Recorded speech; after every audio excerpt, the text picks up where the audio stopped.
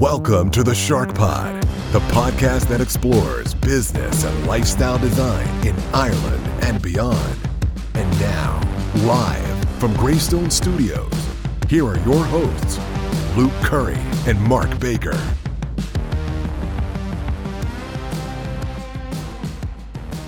What is up, Shark Nation? Welcome to another episode of the Shark Pod live from Greystone Studios. We've got Mark Baker, our co-host out there in Glenageary. How are you getting on, Mark? I'm great, Luke. How are you? I know how you're getting on. We were on a podcast just before this one as well, so we've already done all the niceties. We've got Never let them behind the curtain, Luke. What did I tell you? I always tell them what's going on behind the scenes here. We've got Gareth Hickey here on the line as well, our special guest. How's it going, Gareth? Hi, gents. All good. So today, we were just talking about this, about Noah, Gareth's business, and it's hard to describe. I was trying to describe this to my wife actually when I was I was making the tea earlier on, kind of talking about who's coming on the podcast tonight. How would you describe that to the listeners? So what's the kind of the pitch?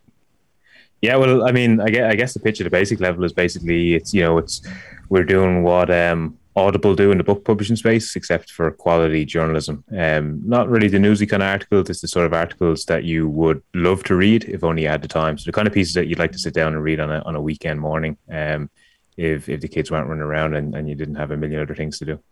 Absolutely. So when I went onto the website only today and I set up an account and all that good stuff, I was listening to 4 or 5 of the, like you're saying, the real top quality stuff. So you've got the stuff from the Economist. You've got stuff from Harvard Business Review. These are all stuff that, like you said, I'd love to have the time to sit down. But then, like say, I know people are starting to go back to their commute and stuff like that.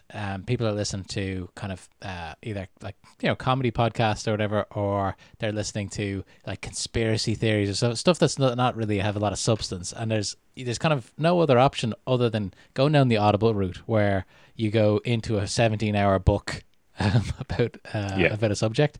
But this kind of gives you just a flavor of this. How did this come about, and where did the idea come from? Yes, so I mean, it came about really when I was working. So kind of a bit of background. My background is finance and economics. I guess that's what I studied in university. Went on from there to work as an equity analyst in one of the kind of largest trading companies in the world, called Susquehanna International Group. They're what's called a market maker for derivatives and ETFs. And a big part of my role there as an equity analyst was, interpreting a lot of information on a particular particular set of stocks, essentially. European retail stocks was sort of my area. And basically, serving that into traders so that they can make more informed decisions and positions. So a lot of content consumption part of the role, but really outside of my kind of, I guess, my niche or my core area, I found it hard to constantly stay informed. I remember working alongside one of the analysts there. He was just, he was there a while. He was just so informed about the bigger picture, and he understood how to kind of small, I guess, news item fit into a wider picture. And I definitely aspired to that. I definitely really, I really liked the way he was able to position himself, or the views and opinions and perspectives that he was able to offer to the team. And, I wanted to kind of get to that level. I wanted to do it fast. And I knew that consuming more content was key, but I really struggled to find the time. And I also, I mean, for anybody that's sort of interested in the investment space, whether that be kind of, if you have a DeGiro or even a Robinhood account, or trade a bit of stocks, things like that, you'll be familiar with Warren Buffett. And a big thing for Warren Buffett is he reads a lot. And even Elon Musk, and there's many others like them, again, probably actually a commonality between the likes of Elon Musk, even Steve Jobs, Bill Gates, and so on and so forth, and of course Warren Buffett, is that they read a lot of information content. And again, it's, I guess, in this kind of modern day lifestyle, we always find ourselves a bit too busy. Maybe we're not using our time well enough, but we also just like tools that help us do things a bit easier. And around 2014 or so, I came across the Economist's audio edition. So they do an audio version of their print newspaper. They call it a newspaper, not a magazine. And basically I began listening to it, and I was just blown away. I was like, oh my God, this is fantastic. This is now what kind of fills my morning commute. I used to commute into the office at 6:30 a.m. and so there wasn't a huge amount. I mean, there was kind of news talk breakfast. But it's quite Irish focused, bit of international stuff, but like, it's not really the stuff that I was looking to consume. Maybe I'm just not in the right demographic for that content, but The Economist worked really well. So I listened to that on my commutes. I listened to what I was exercising and so forth. But then I began to ask, just as a consumer, okay, there has to be another app or product out here that does this for the FT and the New York Times and so on and so forth.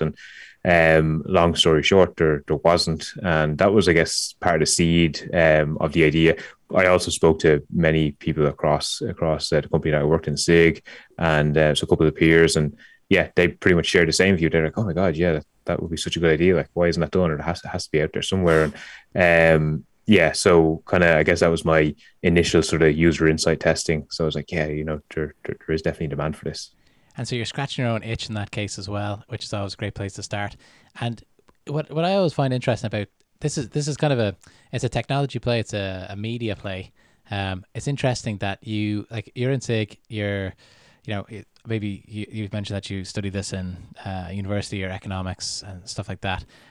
There's definitely a definite career path that you were on there, right? And the longer you stay, the deeper you get into it. I worked in Davy Stockbrokers after college for a couple of years, and I could see. Okay, you know the space. yeah, I could see the it is kind of not. It's laid out for you in a certain way. Like there's a few kind of things you have to do, and you're going to be all right in that space. Generally speaking, was that a big decision for you to say, okay, actually, there's a business here. I'd rather be a media entrepreneur than a long-term investment guy?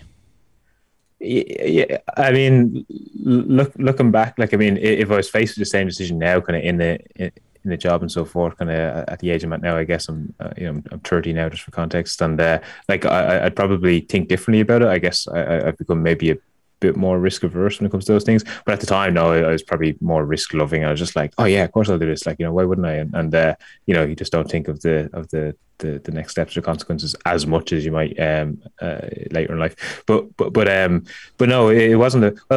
One of the other kind of contributing factors for me was, and it's again there's a web of factors that lead somebody to a decision. It wasn't just kind of one silver bullet that said, oh my God, yeah, boom, I seen this great opportunity and I jumped in it. Just a number of different things, having a supportive family, partner and so on and so forth, that all of that helps as well. But probably one of the things that allowed me to make that decision at the time without too much delay was, from kind of earlier days, I saved up quite a bit of money and had a brokerage account with Davies at the time, and so I had a couple of investment positions in sort of AIM listed kind of smaller cap companies, and maybe one or two kind of off the cuff kind of larger cap companies where I found opportunity, and so I had some good returns. Wasn't killing it or anything. I think they were good from a risk position. And this is at the time, so kind of 2015 comes around, and you might recall, the Eurozone was going to end, Greece was going to leave, God knows what was going to happen thereafter, and a last minute deal, which is not uncommon in the European Union, was signed, and everything was rosy. But this was coming up to that point, and I was like, God, what way our market's going to go. Also, there was no view on our central bank's going to be as accommodative as they have been since the Great Recession. That was, anybody that says they predicted central banks to be as accommodative, it's kind of, they're kind of blowing their own smoke. It's hard to know how the political tides kind of are going to turn. They turn in favor of central banks being accommodative. Markets, anybody that's investing these days is just a pure macro play. It's basically just an interest rate bet.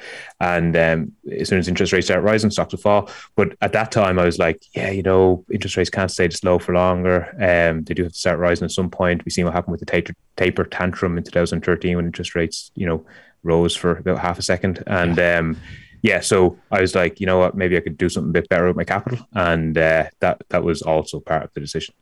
It's I'm just remembering this conversation is almost like a copy of the one that we had with Connor Sheridan, Mark, back about a year ago. He was a Davy research. I think he was in research.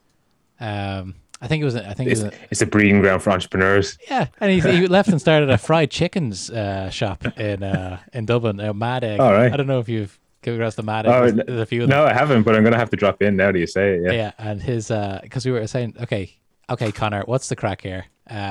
like, how does, what's the crossover? And then he really told me about the crossover, and everything they do is like really like that has a really deep method based in kind of financial reasoning and not method, what's the word I'm looking for, models. Like, so like they take the population around this particular retail location, all the other rentals, and like he does a really deep dive on everything, doesn't he, Mark? And then we're like, okay, yeah, it's funny, on the outside you're thinking, how does somebody in Davy or wherever it was get involved in like a food chain business? Like, but then it all made sense, and it's worth listening to the episode, and shout out to him.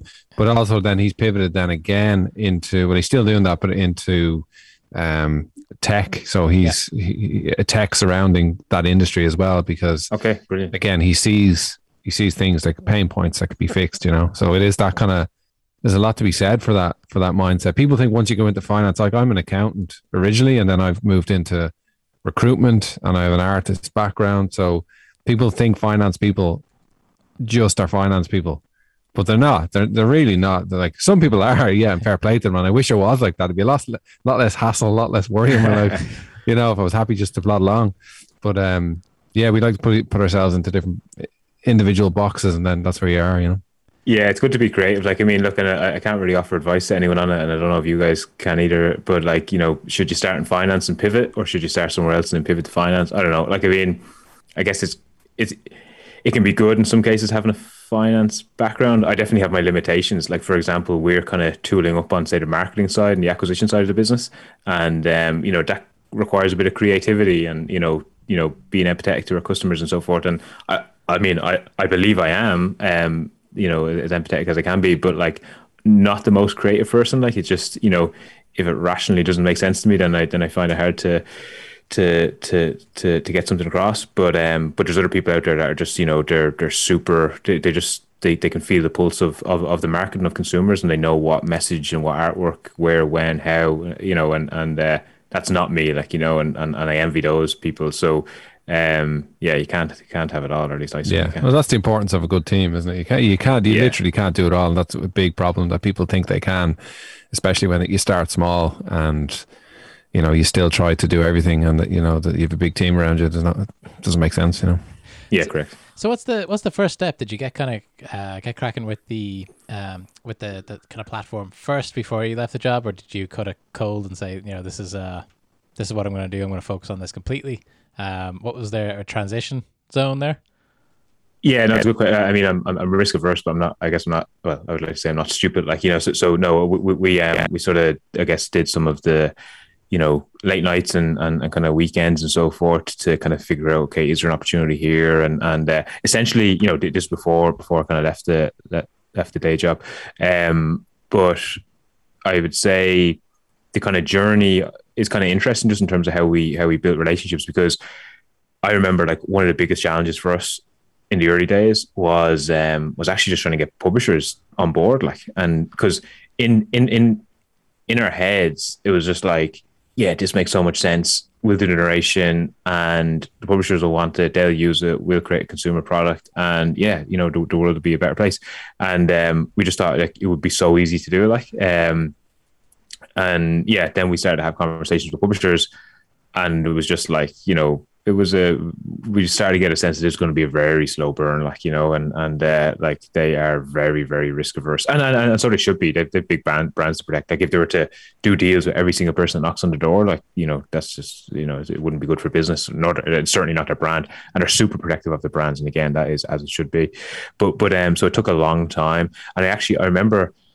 I'll come back to the story in a sec, but just to digress, I remember reading an article, I think it was in New Yorker, about Daniel Ek setting up Spotify, and it was something like, he kind of naively, so he'd made a few pounds from an exit that he had already, a couple of million quid, and he wanted to keep going, fair play, and he was just like, yeah, listen, we're going to build this platform, we're going to make sure, like he said, the biggest issue that we're going to have, and I'm paraphrasing here, of course, is latency. We just need to make sure that we can lower the latency when it comes to streaming, and as long as we solve that, then everything else just falls into place. So his thoughts in terms of signing record labels over, keep in mind that in 2007, and before that, record label, music was just being stolen online and downloaded and so forth. So he was just like, yeah, this is obviously a no-brainer for them. Don't we need to talk to them? Like, it's just a no-brainer. But then he started to talk to record labels. So it was kind of like, he had this great idea. It was like, yeah, we'll figure out the latency side of things, figure it out in a couple of weeks, probably, being a techie. And then went to record labels, and then 2 years later, Spotify came along. So like, it takes a long time. And it was, I think it took us about a year, certainly a year anyways, maybe even 18 months. We knocked on publisher doors, and the pitch kind of started like this, was like, hey, this is what we are going to do. And then we kind of went through it, and I guess PowerPoints and all that kind of stuff. And they were like, oh yeah, we're definitely interested in audio. Podcasting was starting to become a thing back then, even though it's been around for nearly 2 decades now. But it was getting more and more traction, and publishers knew they had to be in the space in some way. And that kind of broadly fit into an audio strategy. So we were saying, look, we're going to take your best articles, put them in audio, and people are actually just going to press play and listen. And some publishers were sort of like, yeah, that makes a lot of sense, and we'd like to try something. Others were like, no, that won't work. It's written to be read to yourself, not be read aloud. And so it took a bit of convincing, but nobody really moved until we actually took a different approach as well. As we actually said, okay, tell you what, let's just build something. We'll build an early version of the platform. We'll work with a company down in Cork called Granite Digital. They were super helpful. And so we built kind of, let's just say, V1 of the app. And then we reached out to a couple of narrators here in Ireland, and we got a couple of them on board. Grania Brookfield is still one of them who still works with us to this day.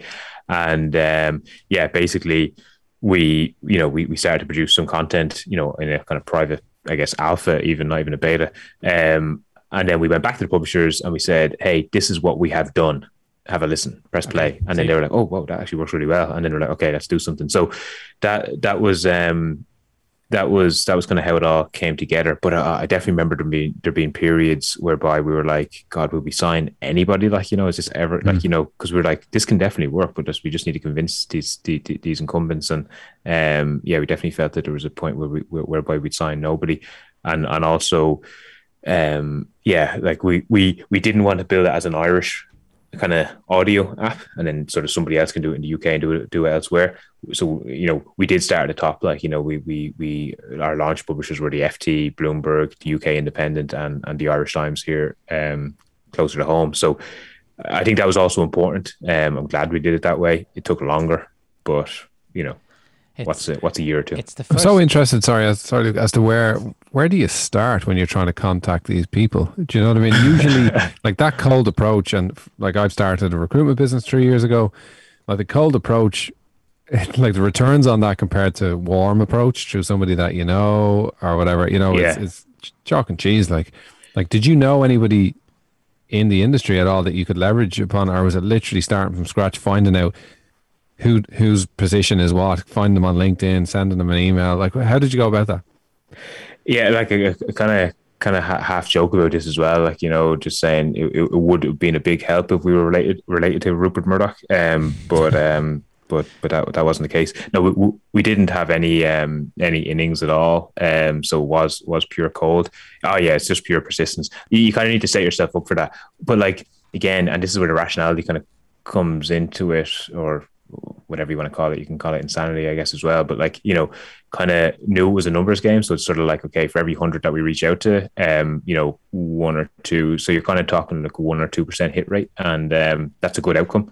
If you're doing like 0% or 0.5% after reaching out to, a lot of people, again, depends on who you're, what the market is. Yeah, you just, something's wrong. But yeah, we kind of achieved, I guess, maybe it's like a 5 or 10% hit rate, but it was still quite a bit of persistence, and it takes a long time. And tried to leverage our network as best we could. It wasn't, there were some innings, let's just say. One of the co-founders, like his kind of his dad knew somebody who was connected to public, and it was that kind of thing. But like, it was like, definitely third connections, maybe even like fourth connections, and things like that helped. But there was no eureka moment. It was just a lot of persistence. It's the first thing I thought about when I saw all of the logos you guys are working with. That's because I'm in enterprise sales as well, so trying to get into companies is kind of my It's kind of my main gig, and I work with partnerships now, so it's not exactly the same. But I remember like trying to sell to those those types of companies. It takes so long just to get a meeting, and then sometimes. Even if it's a great deal for them, like you said, like this is a no-brainer. Like when you go into that thing and then you get your first few rejections, and then I'm sure you got rejected from people that didn't have the authority to reject you. That's the real one that annoys you, where like that's not your job to say no to this, you know? There's gatekeepers. Gatekeepers. Yeah, like I mean, I guess it was definitely a more partnership approach that we took, and like there was never a cost to the publishers, and there still isn't. So in theory, like it should be like, I mean, you're probably thinking that from a sales perspective. You're like, okay, you're kind of offering publishers something here with no cost. Like, you know, that should just be walking off the shelves. But you know, they are like, I guess the cost to them is, you know, it's licensing of their content, which they value dearly. Like, you know, it's literally like, you know, it is their baby. So there is a high cost to them from that perspective. But yeah, it is as with sales, as with any kind of outreach, like, you know, it is a bit of a numbers game. You have to be persistent, but yet, you know, you do. I guess probably one of the key things, probably the lessons that we learned as well, is you need to spend more time understanding who they are, their problems, their priorities, their position, and so forth, because you're not just going to knock on the door to somebody and say, "Hey, I have this great thing," and, you know, go and try it, or go and use it. You know, it's, you know, be like, you know, it's just not a good way of doing it. Like. And do you guys have to pick and choose the ones that you think like the articles or the pieces of content that would be best suited to audio, or is it just you take the whatever 15 articles per HBR? It's kind of a mix. So basically curation is key. Okay. So narration is kind of functionally what we do, you could say, but we also we actually probably spend more, we do actually spend more time on the curation side of it. So there's a huge amount in finding the right pieces, and offering them in the right way. So a key part of our proposition to the audience, I guess gave the elevator pitch earlier on, saying it was, you know, similar to Audible except for the journalism space.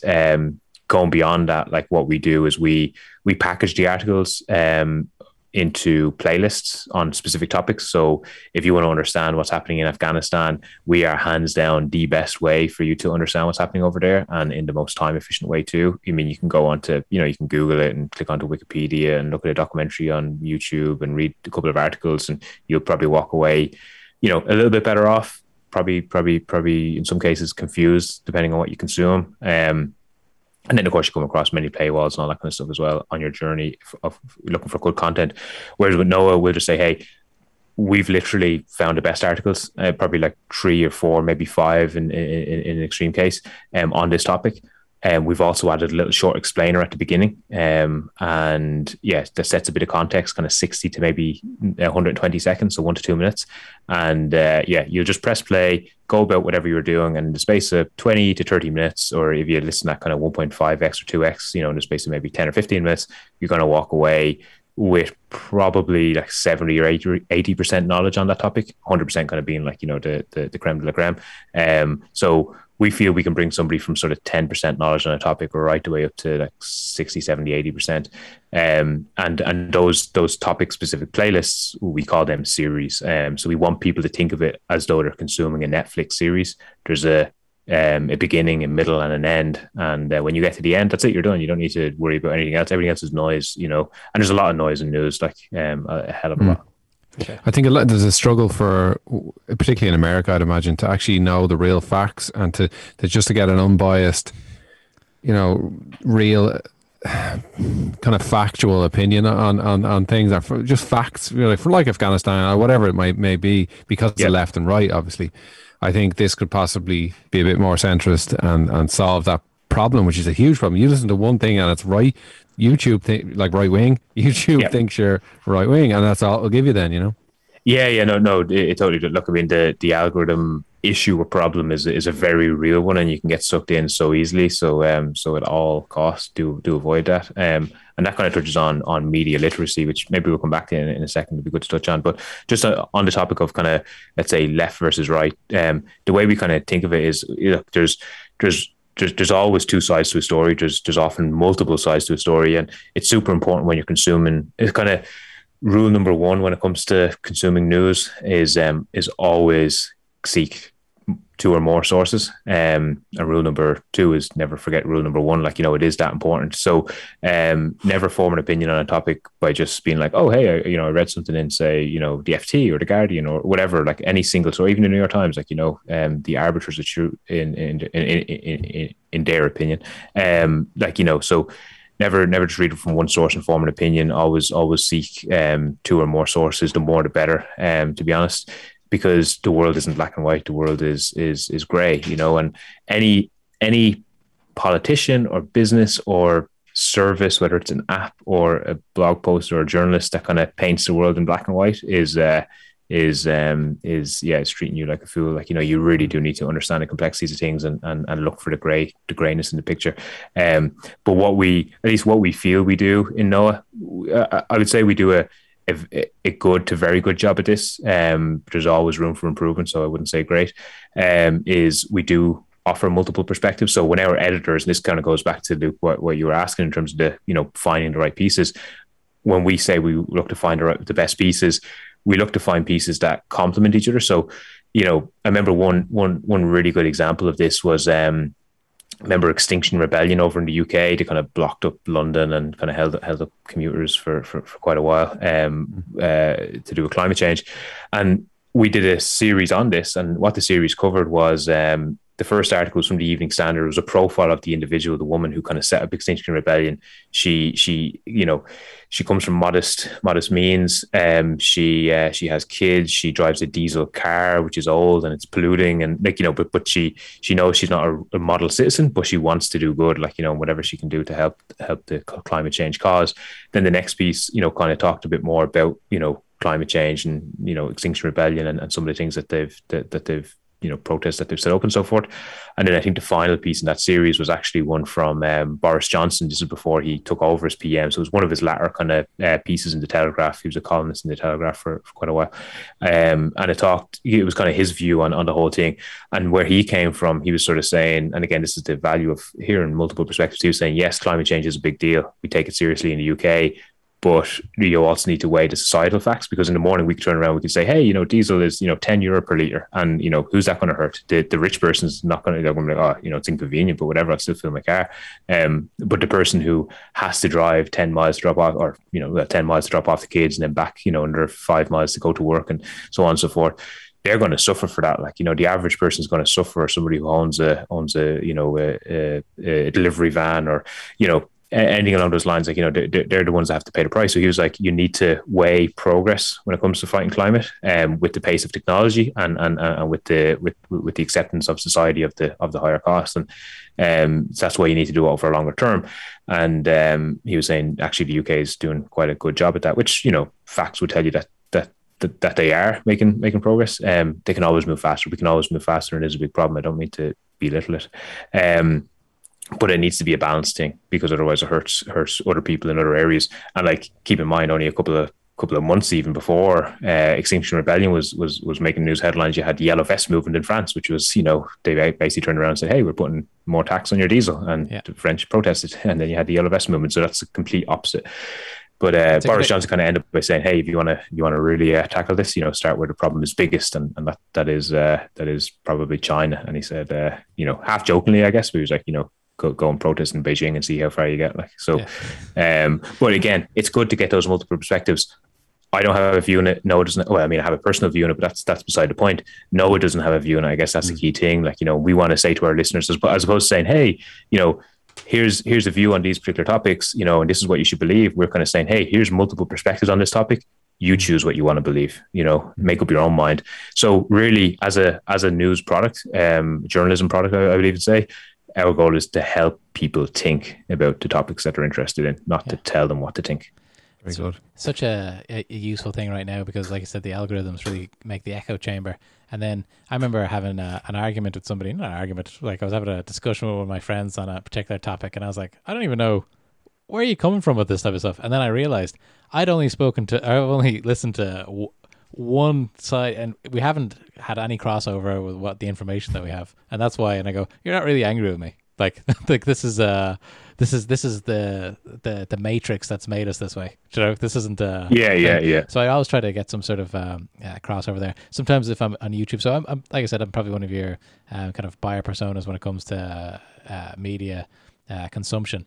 I work at home for now, but I've obviously worked at home for almost 2 years, and I work pretty solitary in what I do. So I've got huge amounts of time where nothing's happening when I'm just working on a project or whatever, and I always need to have something in the background. I've got a young baby here as well, so sometimes he's kind of making himself known, right?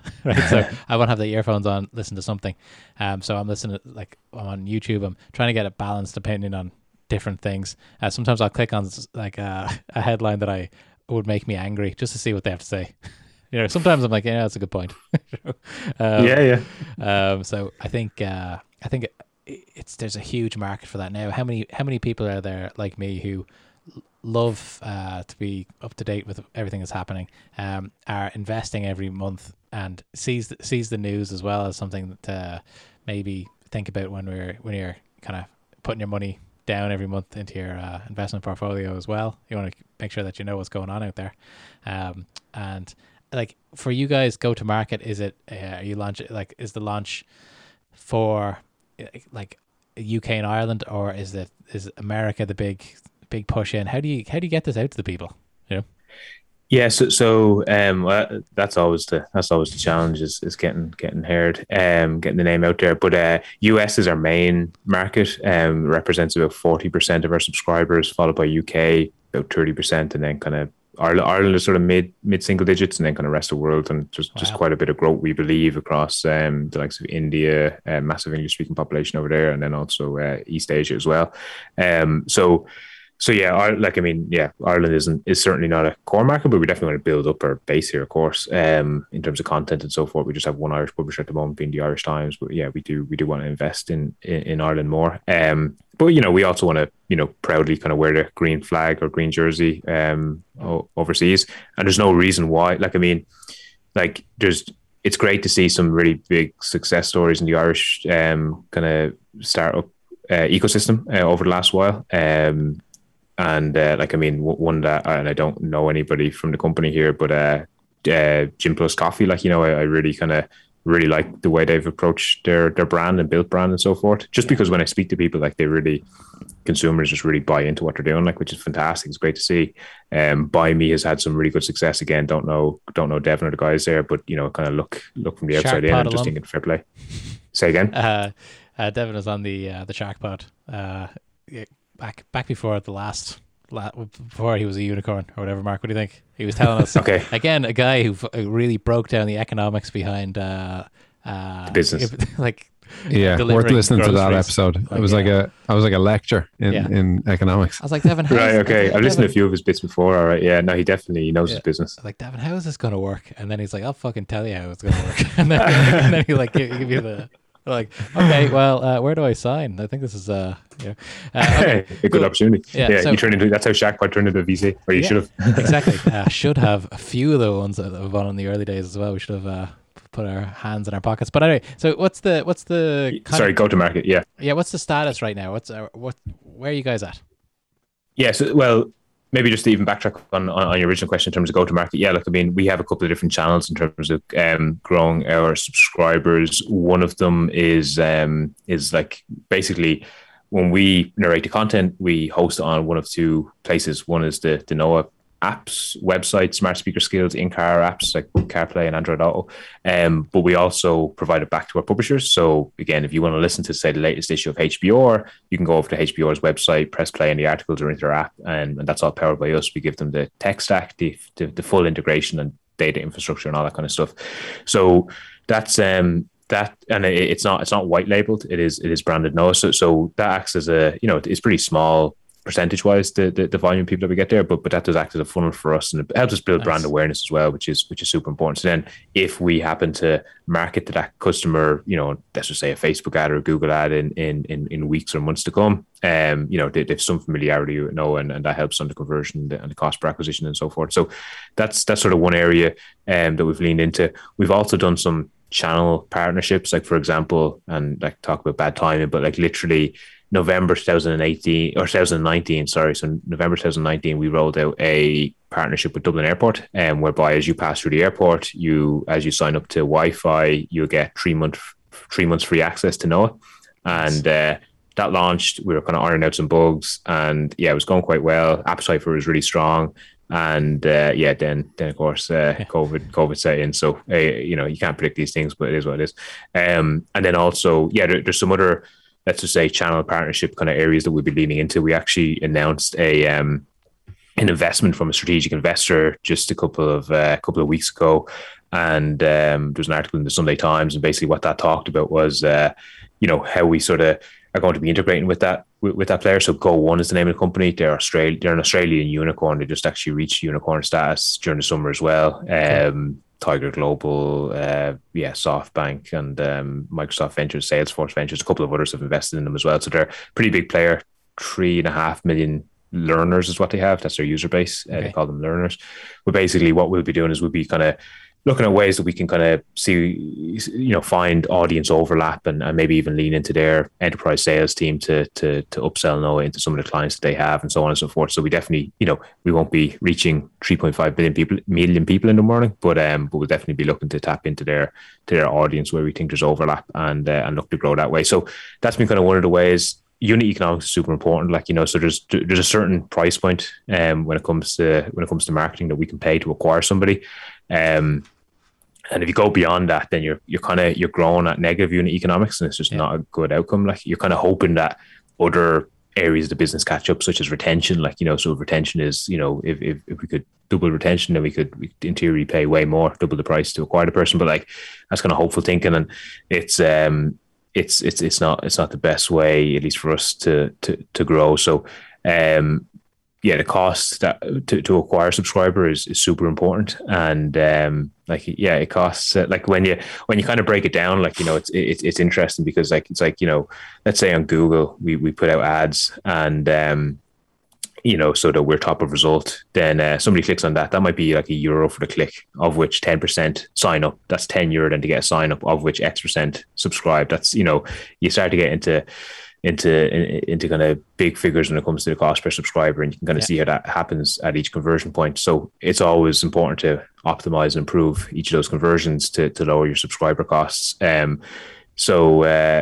Basically where we're at the moment in terms of the business is we're going to be leaning much more into the kind of marketing side of the business. We sort of break the business down into 3 pillars. One is content and the publisher relationships we have and the integrations we have with them and the curation value that we add to the overall experience, including the explainer content that we produce on topics. Then there's the product, making sure that it's kind of meets people's digital expectations and works and, all that kind of fun stuff. And then the third key area of the business is marketing, or kind of growth, acquisition, I should say. So, and that kind of, within marketing, marketing is more than just, Facebook ads or Instagram ads. It's your brand, it's your price point, it's, the whole customer journey is all important to that. But yeah, we're going to be massively leaning into that over the next while, because the business is kind of at a point now, we have a good data infrastructure to understand where we're at from each of our conversion points and so forth. So we understand what it means when we invest X euro into these different areas, and so we're going to be ramping up quite a bit there. There's just so many angles here. While you're speaking, I'm thinking about the partnership that you're setting up with the guys in Australia. I love the idea for the airports. How many airports are there in the world? How many long distance train journeys can we get into? The university. like there's a really it's a great business in that way. The way Your sales hat is on. Yeah, you know what? I started looking into the space. I'm like, you know what? I could do good there. No, and also we're talking about branding. We're talking about Far East and stuff like that. I think if you have a real job on your hands, if you build an app here in Ireland and you go to Shanghai or or whatever the a most English speaking place in Asia is, probably like I said, India, Singapore maybe. You'll have a real job on your hands trying to build a brand from scratch over there. But because you guys have the brand, and it also has this great association with some of the biggest and most respected media outlets in the world, I think that's a great place to be, because it's like you're getting a little bit of shine off those guys. It's if you want to listen to HBR content, you do it through Noah there.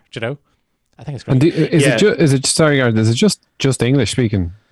And what's stopping it being multilingual is definitely on the cards. I mean, look, there's only so much, let's just say, management time and shareholder capital at any one point in time. So, multilingual will come. We kind of need to kind of capture the opportunity, let's just say, in the English speaking space before we start leaning into it. There's huge demand for both the publisher level, like a number of publishers across continental Europe and also East Asia have reached out to us about doing something. One of the things that we will be doing is working with more, let's just say, regional or kind of national publishers who have English speaking offerings. I won't mention any names, but I'm sure a couple of might come to mind, like, kind of big names in international markets that, as well as serving their national language, to also have English speaking offerings. So we'll be doing that, and that'll add in kind of different perspective, or again, multiple perspectives on the topics that we cover from those areas. But it will also develop relationships with those publishers, so that as and when we are in a position to broaden the language base, we'll already have a working relationship with the publishers. So that's the direction of motion there. Not over the next 6 months, anyways. Probably not over the next 12 months, but thereafter, absolutely. It's one of those things you kind of do, I would say, on the back of Series A, because keep in mind, a Series A, like, you or when I say a Series A, what I mean is just a larger equity round, kind of, let's say 4, 5, 10, maybe even up to 10 million. You start to think about that then, because you have obviously quite a bit of cash on hand. You need to utilize that to earn return. You don't earn return by having cash sitting in a bank. Quite the opposite these days. So yeah, you need to look for opportunities that can absorb that. It's basically the opportunities to be sufficient to absorb the capital that you have. And I think multilingual becomes more interesting at that point. Absolutely. Makes sense. Like, to me, I think, like I said, I'm a fan already after just kind of interacting with it today. So I've no doubt that it's going to take off like a house on fire. There's so many opportunities there. So many like the market is so big. Like, sometimes we think about market size. Like right now we're building partnerships with enterprise kind of system integrators and stuff like that. And we were having a planning meeting with the directors recently, and I was saying to them, this is a Rubik's Cube that can be solved. As in, like, at some stage we will have got all these partners. There's only a certain amount of partners at scale that we can really work with. And when I realized that, it's still exciting, but it becomes a little bit less exciting because there's no kind of, the sky's the limit. But I quite like the way this applies so many regions, so many languages. Endless fun for you guys to do over the next 10 years. I think I constantly have a little earbud in my ear all day. Yeah. I just love information coming at me. Yeah. No, look, I'm the same. I'm a sponge as well. But like, I mean, I think the goal with Noah, and it's kind of, I guess it's counterintuitive as well, is like, our goal isn't necessarily to grab all of your audio time, because it would sort of, I remember kind of the Yahoo versus Google debate, way back when they were competitors, whereby Yahoo's goal was to get you onto yahoo.com and get you to spend as much time on yahoo.com as possible. And they, there was the weather, there was, holiday bundles you could click on, there was, local news, there was a million different things, as well as search. And Google's goal was the exact opposite, was to get you off Google as fast as you could, because they understood, the consumer's job to be done. They came here to find something and not to be distracted by a million other things. So, kind of for us, one of our objectives, like, yes, we do want people to stay with Noah for a couple of minutes a day. and our current kind of session time is about 45 minutes per day, on average. But like, we don't necessarily need nor want them to be spending a huge amount of time on Noah, because if it's a case that they have to come to Noah and spend hours listening to get, valuable insights, then that's actually not a great outcome. Like, we want to respect people's time and be as efficient as possible. And that's the thing when it comes to knowledge content. Like, there's just sort of two investments that you need to make to consume good quality content. One is probably the cost of accessing the content. The more and more that is going behind paywall, so you do need to pay more and more, and that's frustrating. But the other, and it's kind of a hidden cost, I guess, is the time required to consume it. So you could have all the money in the world, and have your FT and Economist subscription and so forth, but if you don't have the time to consume them, then it's not an investment, let's just say. It's not a good spend of your capital, because you're just not using the time wisely. So we're doing our best to kind of say, okay, listen, on these particular topics, what are the key pieces that people need to understand, and just leave it at that. Like, we don't want people to have to keep on listening to streams and streams of content on this particular topic. And sometimes this comes into debate as well, because people say, oh, are you investing in kind of automated voice or kind of text speech or AI voices and so forth?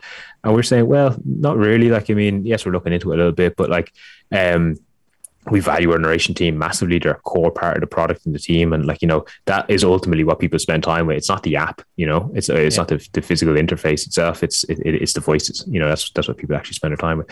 So that's super important. And like, the only thing that really automated voice allows us to do, again, in the space that we're in, is just do more content, because the content that we currently produce, once that's absorbed over a large enough audience size, then the let's just say the cost per stream to us is not that meaningful. So again, at scale. But if we could do automated voice, yes, we could do more content and so forth. But that's not the answer. Like, that's not a good thing, because what you're going to tell people, hey, come to Noah and just listen to Noah for hours and hours and hours and hours and hours. Not people are never going to do that. Like, so we want to be as efficient with people's time as we can, and i.e. we don't want to have to spend. It's just more of a compliment if they do stick around for a while. I think that kind of long form conversation is already covered off in podcasting. That kind of is, exactly. Exactly. Conversation about investments and starting chicken restaurants. You know where to go. You've got that covered. No, but Gareth, I want to be respectful of your time as well. I know that's getting late in the evening here, and like, me and Mark are really excited about the business. I think this is just we're going to be big fans of this. We do have one question before we let you go, and we ask all of the Shark Pod guests here before they go: would you prefer a T-shirt or a mug? Oh, it has to be a mug. I mean, I'm a massive tea drinker, so it'll be used, that's for sure. Perfect. Gareth, we'll have that out to you as soon as possible. Noah is the company. Anyone who wants to go there, I believe there's a free trial as well that people can sign up for. Go give it a go. I think it's something that's, like I said, people will love it, and best of luck with everything. Thanks, Gareth. Thanks, Gareth. Thanks a million, guys. Thanks everyone for listening. Bye.